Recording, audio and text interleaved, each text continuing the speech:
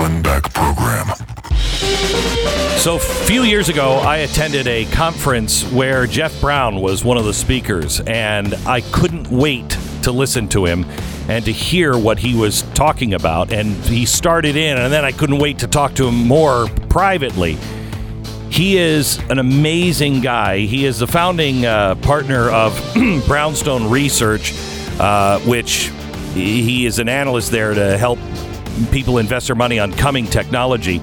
He spent 25 years as a high technology executive, worked for some of the biggest high-tech companies, Qualcomm, NXP, Semiconductors, the Juniper Networks. He's an angel investor in several big high-tech companies.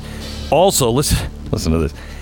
He also earned his undergraduate degree in aeronautical and astronautical engineering from Purdue University, master's degree in management from London Business School, also the Yale University School of Management. In addition to his formal degrees, he has certificates from MIT, Stanford, UC Berkeley School of Law, and the National University of Singapore. Holy cow, I don't think I have enough room in my head for all of that knowledge. But it was the aeronautical and astronautical engineering from Purdue that I thought, I'm not smart enough to know if that's a rocket scientist, but I think it's pretty darn close. And I wanted to ask him not only about the news of the day and what's happening on the silencing of voices and the financial markets with Bitcoin, but I also wanted to talk to him about what is being called the UFO Navy patents. The Navy has come out and patented some amazing things, but they're sketchy on the details. They won't say if they're in development. You can't talk to the guy who actually filed the patents. And if they are real, it's a whole different world tomorrow. I asked him a week ago, could you look into these, because he'd understand them. Tell me what they mean, and if you think this is a real thing or not. His answer, which I haven't heard yet, begins in 60 seconds. The Glenn Beck Program.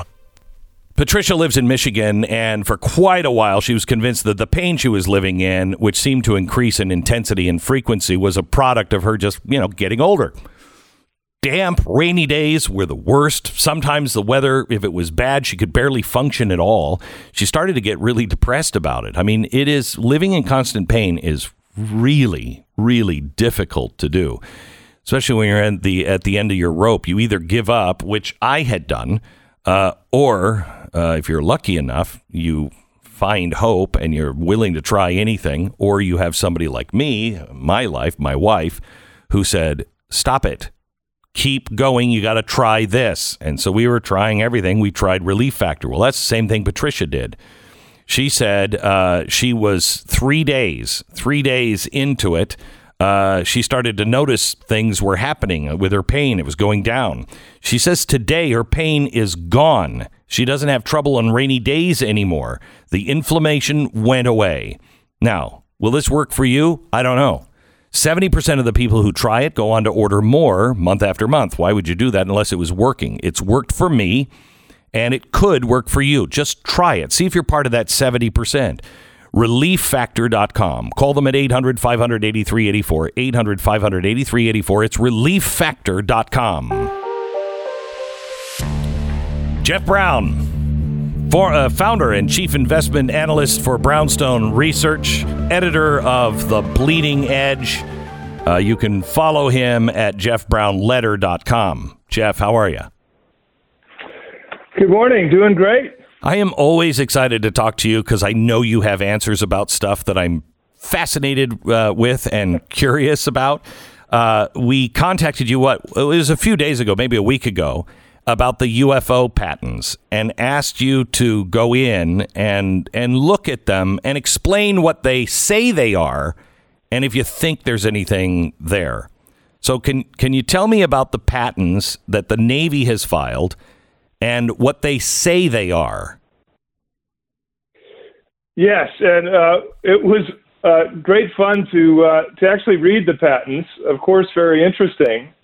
But at the highest level, the construct is effectively technology that could be used potentially to build a spacecraft for space travel. The core of the patents is built around what is a compact nuclear fusion device. And we can think of this as really the power source, the device that can create enough energy to do some pretty extraordinary things with any kind of craft. It wouldn't have to be just a spacecraft. You could use this for an application, a maritime application, boats, submarines, planes even. And on top of this nuclear fusion device, some of the other patents are supportive of advanced propulsion technology, a laser-augmented propulsion system. So we can just think of kind of the next generation of rocket engines, which was an area that I actually specialized in, propulsion, when I was at Purdue University. So he's a rocket scientist. I thought you were. I just didn't know for sure. I'm not smart enough to figure out your degrees. Well, thank you. And then on top of that, Glenn, they have he designed this what's called a mass reduction device. Now, I'm not going to take the leap and call it anti-gravity, but let's just say that the outline of the patent would make a vehicle, what's a good analogy, lighter on its feet, really capable of very extreme speeds. When you're talking about very extreme speeds, what kind of speeds are you talking about? Well, over time, especially in space, propulsion thrust builds on itself. It's a vacuum. So the longer you use propulsion or thrust, the faster you go. You can begin to start to approach the speed of light. Which Einstein says, if I explain this, E equals mc squared means you can't reach the speed of light because you would need so much propulsion that as you build it bigger and bigger and bigger, it slows you down. So there's a point of diminishing return. Is that a layman's understanding of it, or is that completely wrong? Well, a simpler way to explain it would be to say that we can near the speed of light, but we can't break through it, which is really what Einstein's research was about. Crossing the threshold of the speed of light is the tricky part. Why? We haven't figured out quite how to do that yet. Why? For the reasons that you mentioned, actually. Okay. Traveling beyond the speed of light is theoretically possible, but it's just that trick. It's that ability to get faster than the speed of light, faster than light particles, which is the tricky part. But look, if we could approach the speed of light with a device and a power generation fusion device that was outlined in the patents, that would open the doors for some pretty remarkable travel beyond our own solar system, for example. So they also had a electromagnetic shield of some sort, like a defense shield. Did you see that one? That was one of my favorites. I'm calling it the force field patent. Okay. They called it the electromagnetic field generation. And that's essentially what it is. They're using a lot of power to create, we can think of it as an electromagnetic shield that is capable of deflecting objects as large as asteroids. It could be deflecting objects from weapons, space-based or land-based weapons, and pretty much anything you can think of. So theoretically, what it outlines is the ability to protect the spacecraft from any incoming missiles or asteroids or devices that could damage the craft itself. And there were a series of another one of the patents was a high-frequency gravitational wave generator, which is also related to basically this force field, this ability to shield the aircraft from anything that might damage it. So before we get into what you believe, what would the world be like if as the Navy says, they've they've already tested these things and they work. There's no evidence of that. But what would this mean? If we look at this purely from a power generation perspective, we should remember that nuclear fusion produces more energy than is required to run the fusion reactor. And forms of nuclear fusion produce zero radioactive waste of any kind. So what this means for the world, presuming it would work, could be limitless, essentially free, clean energy for the entire planet. You could put these very compact nuclear fusion reactors almost in every neighborhood, and it would fuel the planet. Well, we know it happens because if you saw the documentary film Back to the Future 2, Mr. Fusion was right there powering the car. So we know it happens in the future. Are we talking about something that could power like that? Our cars, I guess we would run off of batteries. So it could power everything. Yes, which is precisely what would happen. So, for example, right now, if we think about our electric vehicles, or one of the biggest areas of tech that's being hyped right now are hydrogen fuel cells, or hydrogen as a clean source of energy, which it is. But the problem is that we're producing hydrogen and we're producing electricity almost exclusively with fossil fuels. So the electricity is dirty. It's based on carbon, but the car itself doesn't have any emissions. But a nuclear fusion power like this would mean that all of the electricity that we produce would produce clean hydrogen fuels, would fuel our electric vehicles, and the whole energy production and usage, consumption, supply chain would be clean. I remember, let me just change the subject here for a second. I remember in, I think, 1976-ish, we sent Voyager out.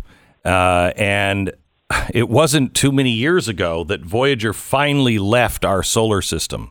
On the craft, the spacecraft that you say could approach these kinds of speeds, how long would it take us? How fast could we get to just the outer planets of our solar system? With technology like this, so remember back in the 70s, our propulsion was almost in the, to use an analogy, in the Stone Ages, right? Yeah, right. Very, very simple, basic, limited output in terms of thrust, which is why Voyager took so long to leave our solar system. We're in a different world right now. It's 2021. What we can do and what's being suggested here, we would be outside of our own solar system. We could count it in a matter of days. Oh my gosh! This is a very different.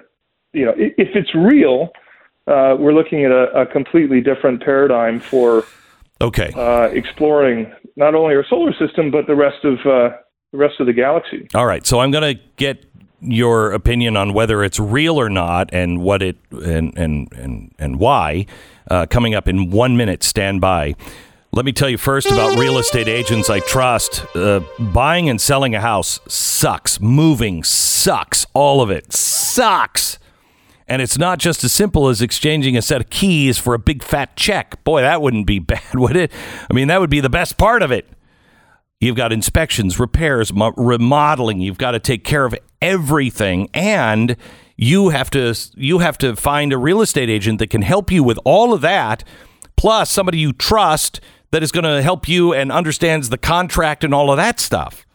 At some point, you're going to get hungry. I don't know maybe it's just me. I'm hungry just thinking about how much work there has to be done. Real Estate Agents I Trust is an organization that I started that you can find the right real estate agent in the area that you are either buying or selling a house in, or both. And they'll be the agent that we feel is the best in that area. Somebody who has a really strong track record of doing business the right way. Somebody who's been in it for a long time, has a deep Rolodex, if you will, and knows who to call when you need a repair, you need to do some curb appeal stuff, can help get that stuff done quickly, and can also negotiate, knows the market well, can negotiate, and they know what the right price is to sell or buy a home. It's realestateagentsitrust.com, a free service to you. realestateagentsitrust.com. 10 seconds, station ID.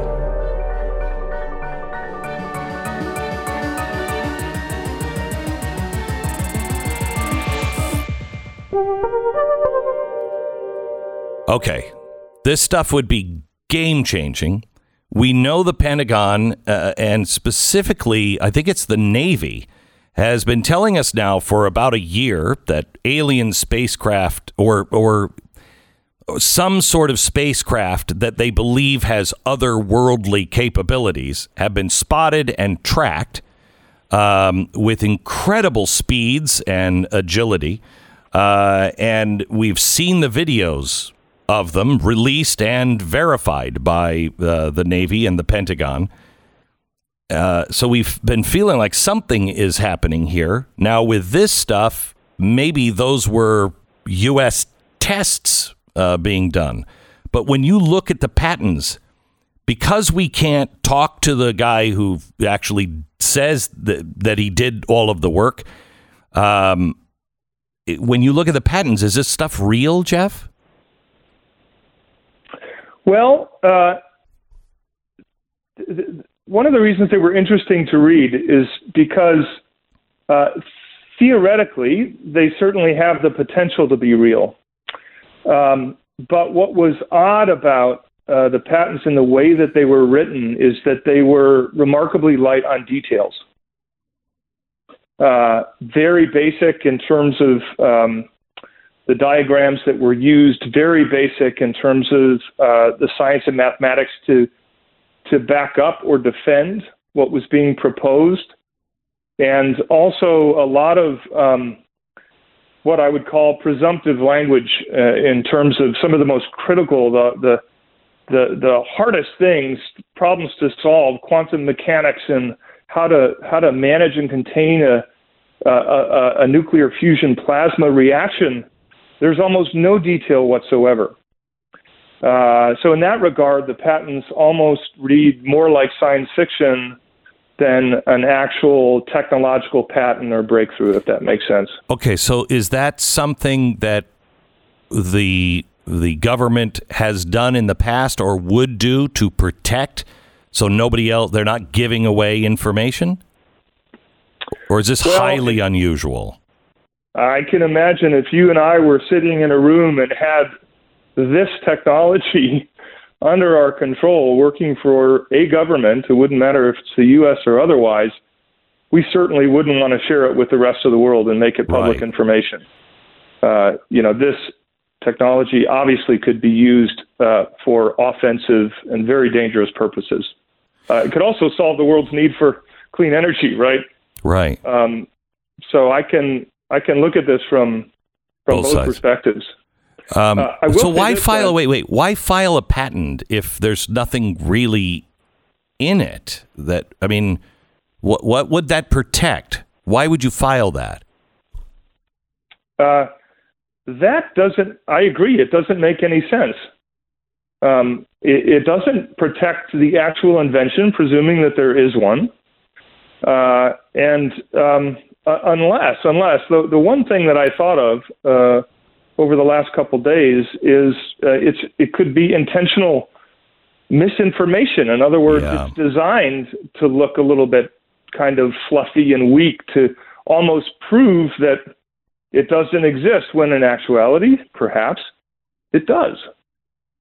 It could also be, this is when these mind games start in, it could also be that the technology doesn't exist, but they've had so many releases of these videos of craft that are unexplainable that it makes our enemies think, well, that's them. They got something that we don't have.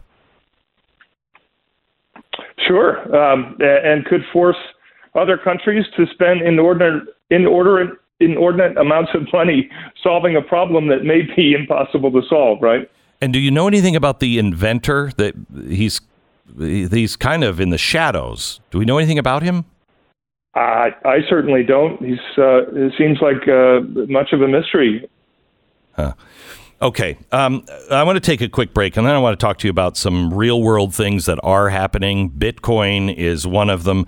The silencing of voices and the algorithms that are starting to sort us and contain us and teach us, of course.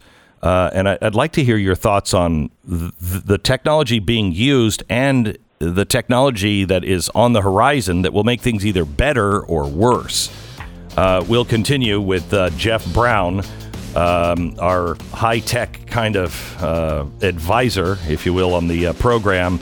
He's the founder and chief investment analyst for Brownstone Research, editor of The Bleeding Edge, which you can sign up for. You can find him at brownstoneresearch.com or jeffbrownletter.com. More in just a second.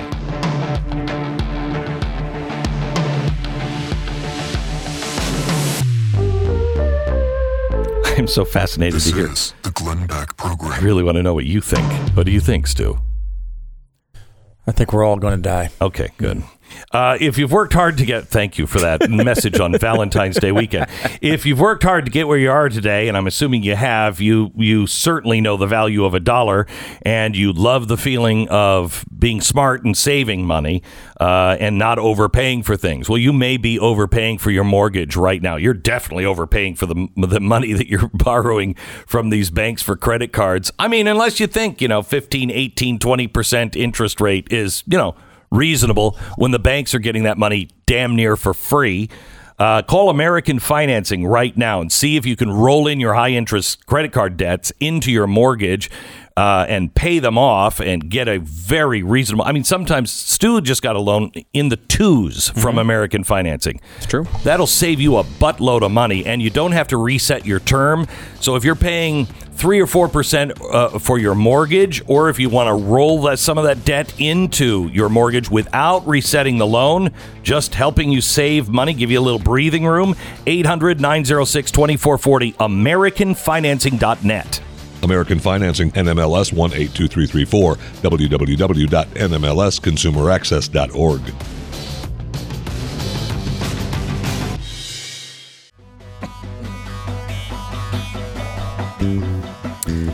This is the Glenn Beck program. We have Jeff Brown, the founder and chief investment analyst for Brownstone Research, the editor of The Bleeding Edge.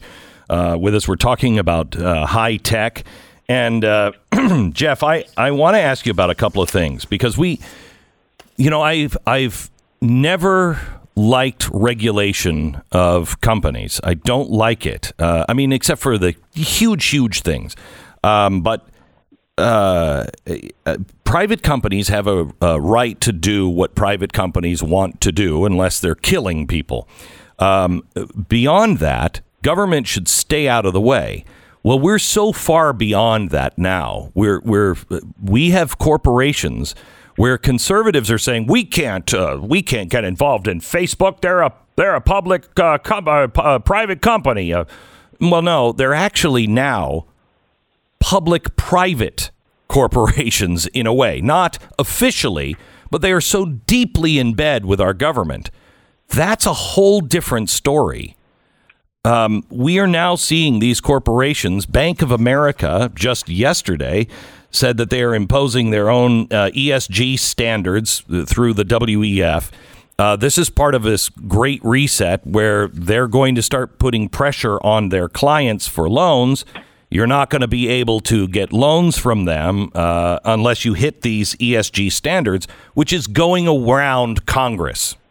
They have a right to do it, but all of these companies seem to be in collusion doing it. And I think people understand some of this stuff instinctually, and it's why Bitcoin has gone crazy between the spending and the unease of what is everything. What are these banks doing? What's happening? I think that's Bitcoin. Is Bitcoin an answer to this, or are they going to shut that down too?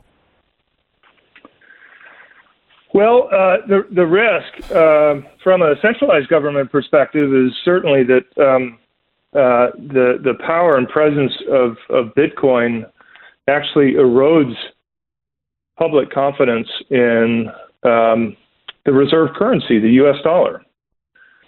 Right now, it's still a blip. To put things in perspective, it's still an emerging market, an emerging asset class.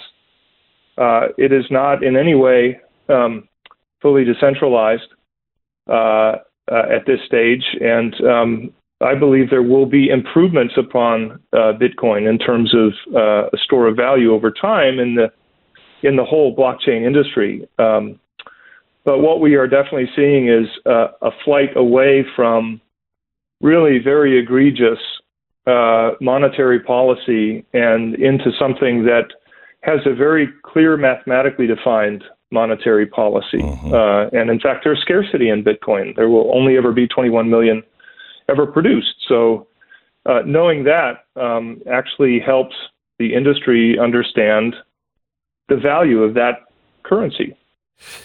Is blockchain, can blockchain protect us, or can blockchain be used against the freedom of people?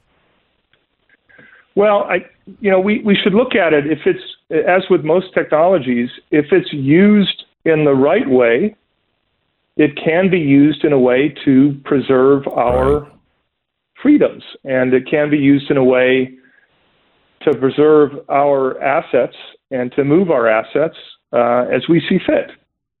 It can also be used in a way to protect our privacy, our assets. I use that very broadly, but even it can be used in a way to protect our own information and only permit it to be viewed with our own authorization. So in that way, it's a very powerful technology that could solve so many of these problems that you've identified. So one of the things that we struggle with, and I have heard, Tucker Carlson last night revealed that his show is being targeted. Of course it is. I've seen it firsthand. These machines are even more powerful than when they turned them on against me. In 2008 is when they first started coming after us. It's remarkable. And now it is everywhere. It's everywhere. And the solution used to be, well, you shouldn't be on this network, so go start your own thing. Well, we did. And I think your company is an advertiser on the Blaze. So the Blaze has just passed a milestone. We are the largest right-leaning subscription service in the world. And now that's not far enough away because it's successful. Facebook, Twitter, bans, the threat of bans. If you get Google and Amazon like they just did with Parler, you're out. Fox, Newsmax facing bans now on cable satellite carriers. And they keep saying, well, you'll have to build your own services. Well, is that even possible? Is there anything to preserve voices against a system gone mad? Well, the answer is it depends on how deep it goes. It's a remarkable threat, certainly to our freedoms and the ability to even access services, for example, like the Blaze, of which I'm a subscriber. When you have powerful companies like Amazon, where innocent companies might be paying as a customer to host their services, to stream their video podcasts or shows, and then Amazon just decides to deplatform you, there's not much you can do. Of course, you can move off of Amazon, but that could cost your business to be offline for several days or weeks, and until you find another platform provider to host your content. We can get around that in terms of hosting it. I think there will always be a market for people that aren't deplatforming services and just want to run a healthy business. Where I get really concerned is when you think about internet service providers. So, obviously here in the U.S., if you're a cable company, you provide internet service, or you're a Verizon or AT&T, you might have some fiber to the home if you're lucky enough. But what if those corporate entities decide to block the IP addresses of the Blaze or anyone else? that literally cuts off the line. Where do we go then if our internet connection is filtered or censored or banned? The satellite service, you and I spoke previously about Elon Musk's Starlink project. That would certainly be an alternative, but it can't handle, millions of users at one time. It's not very limited in terms of capacity. Yeah, it doesn't have a pipeline. It's certainly not going to be 5G kind of capabilities. It doesn't have the pipeline to handle all of this stuff. And I just read, yesterday or this morning, I glanced at an article where they're talking about how they think that this might be in violation of some regulations. I mean, he's got them in space now, and they're still saying, well, I don't know if this is going to fly. I mean, you got to be. It definitely flies. Yeah, it flies. They're circling the Earth right now.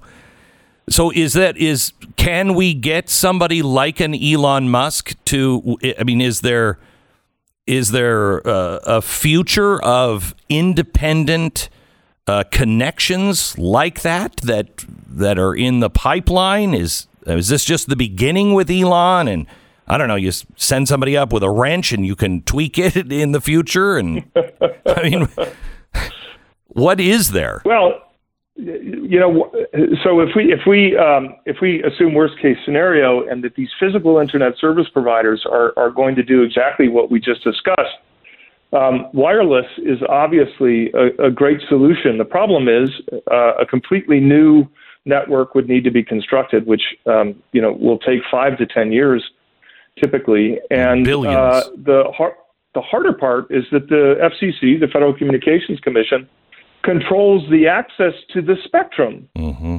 So they actually have the ability to deny someone or a company, a person, to gaining access to the spectrum to build out this new free network. And so they still have those tight controls that are deeply concerning to me. We are facing a world of tremendous miracles. You told me about some research being done in Israel almost a year ago, and you said, I think we're going to cure about a third of blindness.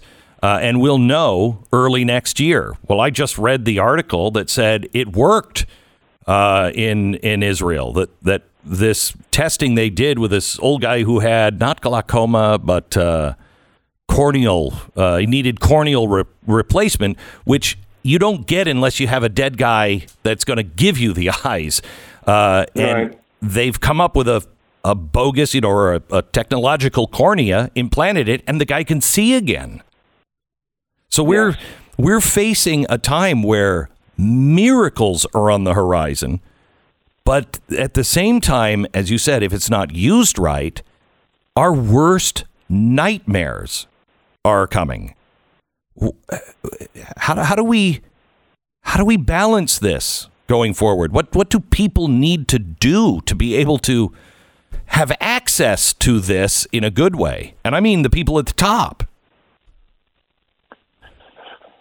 Well, I tend to be an optimist in this regard, and I think one of the things that we have really going well for us is the sheer amount of money that's being invested into these breakthrough technologies, one of which you just mentioned. In fact, there's going to be some fantastic news coming in the next several months about using genetic engineering, genetic editing technology to actually cure another form of genetic blindness, LCA10, through a very exciting pioneering company. But there's so much capital and belief that these things are working, and they are, that it continues to drive forward the markets and the investment and the research and development far faster than any government can keep up. And these advancements literally cannot be stopped. And so that is, to me, a reason for us to be optimistic about our future, because the speed at which we're developing positive technologies for society is far faster than a government can regulate them. I'm concerned about AI, and we're starting to see more and more AI come online. And you don't fear the machine, fear the algorithm, and more importantly, fear the teacher or the programmer of that algorithm. I mean, you put bias into those algorithms, and it changes the world fast. Yes. It is my biggest technological fear is how we will use artificial intelligence. Hands down. It's the thing that keeps me up. Well, call me when you're up, because I'm always up at that time. Thanks a lot, Jeff. I appreciate it. That was Jeff Brown. He's the founder and chief investment analyst of Brownstone Research, editor of the Bleeding Edge. You can find him at brownstoneresearch.com and jeffbrownletter.com. Back in a minute with more. Kevin lives in North Carolina. He writes in about his dog's experience with rough greens. He said, I finally decided to try this after seeing the ads over and over and over again. And I thought it seemed like a lot of hype, but I will tell you, I found out that it is everything it advertises. My 4-year-old dog was a picky eater. Not anymore. She had a huge increase in appetite. We also gave it to her younger sister, and she loves it too. They play all day long now, and they collapse at the end and fall asleep. Thank you, Rough Greens. I will tell you, I've just noticed this about Uno. He is like going to sleep. He's like, you remember when you were in summer and you would just be outside and you'd be playing and you'd be doing stuff all day long, and then you would come, you didn't have a hard time sleeping because you'd come back and you'd just like and fall right to sleep. That's what Uno is doing now. And I know it is connected to the Rough Greens. He's a different dog. Now, it's not a dog food. It's a supplement that you sprinkle on the food.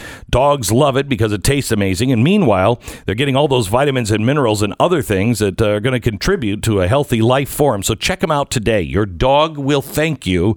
It's Rough Greens. Roughgreens.com, ruffgreens.com/Beck. Roughgreens.com/Beck.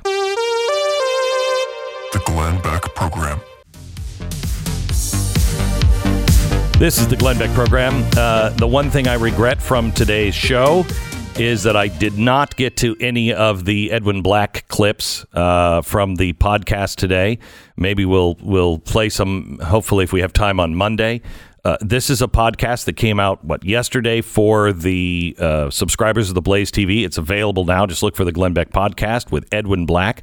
It'll be everywhere tomorrow afternoon at 3 o'clock. I think it goes up on the Blaze YouTube channel or my YouTube channel, and also wherever you get your podcast. This is a must listen to. This should be required listening for every member of the audience. You will understand where my head is and what I look for and what I'm thinking, along with Edwin Black, who is the world's leading, in my opinion at least, everybody would agree, he's one of the world's leading scholars on governments gone bad, corporations going bad, and the Holocaust. It's amazing. We talk about IBM and the Holocaust and what IBM did, and he lays out the 6 or 7 steps to the gas chambers, and you'll have to decide for yourself where we are. But he lays it out, and then I ask him, are we seeing that? Are these corporations doing this? What's that? It's very clarifying, and I urge you to listen to this podcast, even if you've never listened to a podcast before and you're only going to listen to one. Listen to this one. It's Edwin Black. You'll find it tomorrow, 3 o'clock, YouTube, wherever you get your podcasts, or you can find it right now available at blazetv.com/Glenn, promo code Glenn. Sign up, get these in advance. Get them a couple of days ahead. This is really well worth it. Happy Valentine's Day. Have a safe weekend. We will see you Monday.